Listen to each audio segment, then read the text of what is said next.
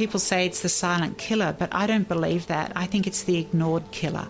It's the underfunded killer, and I think we have to stop ignoring ovarian cancer. In Australia, a woman dies every 8 hours from ovarian cancer. There is a tremendous stigma attached to ovarian cancer. Health, while it should be a right, is currently a privilege. There is currently no early detection test. The only way we can save lives is through earlier diagnosis.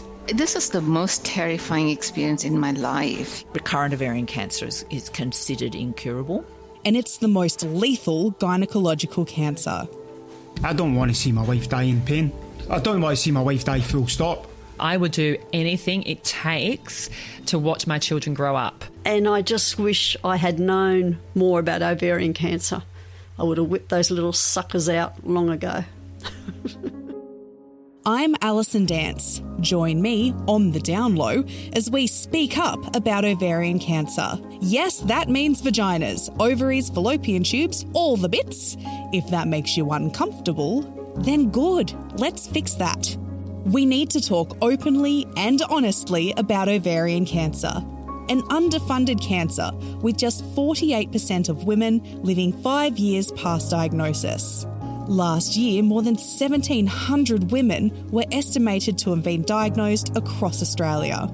But there is hope, because behind these numbers are fierce people with important stories which call for change. I can't wait for you to meet 9 of them.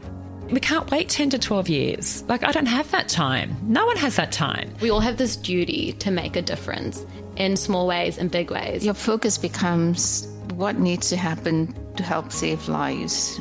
This is just like a revolution. In this 6-part season, we'll hear raw and inspiring stories from women with ovarian cancer and their carers.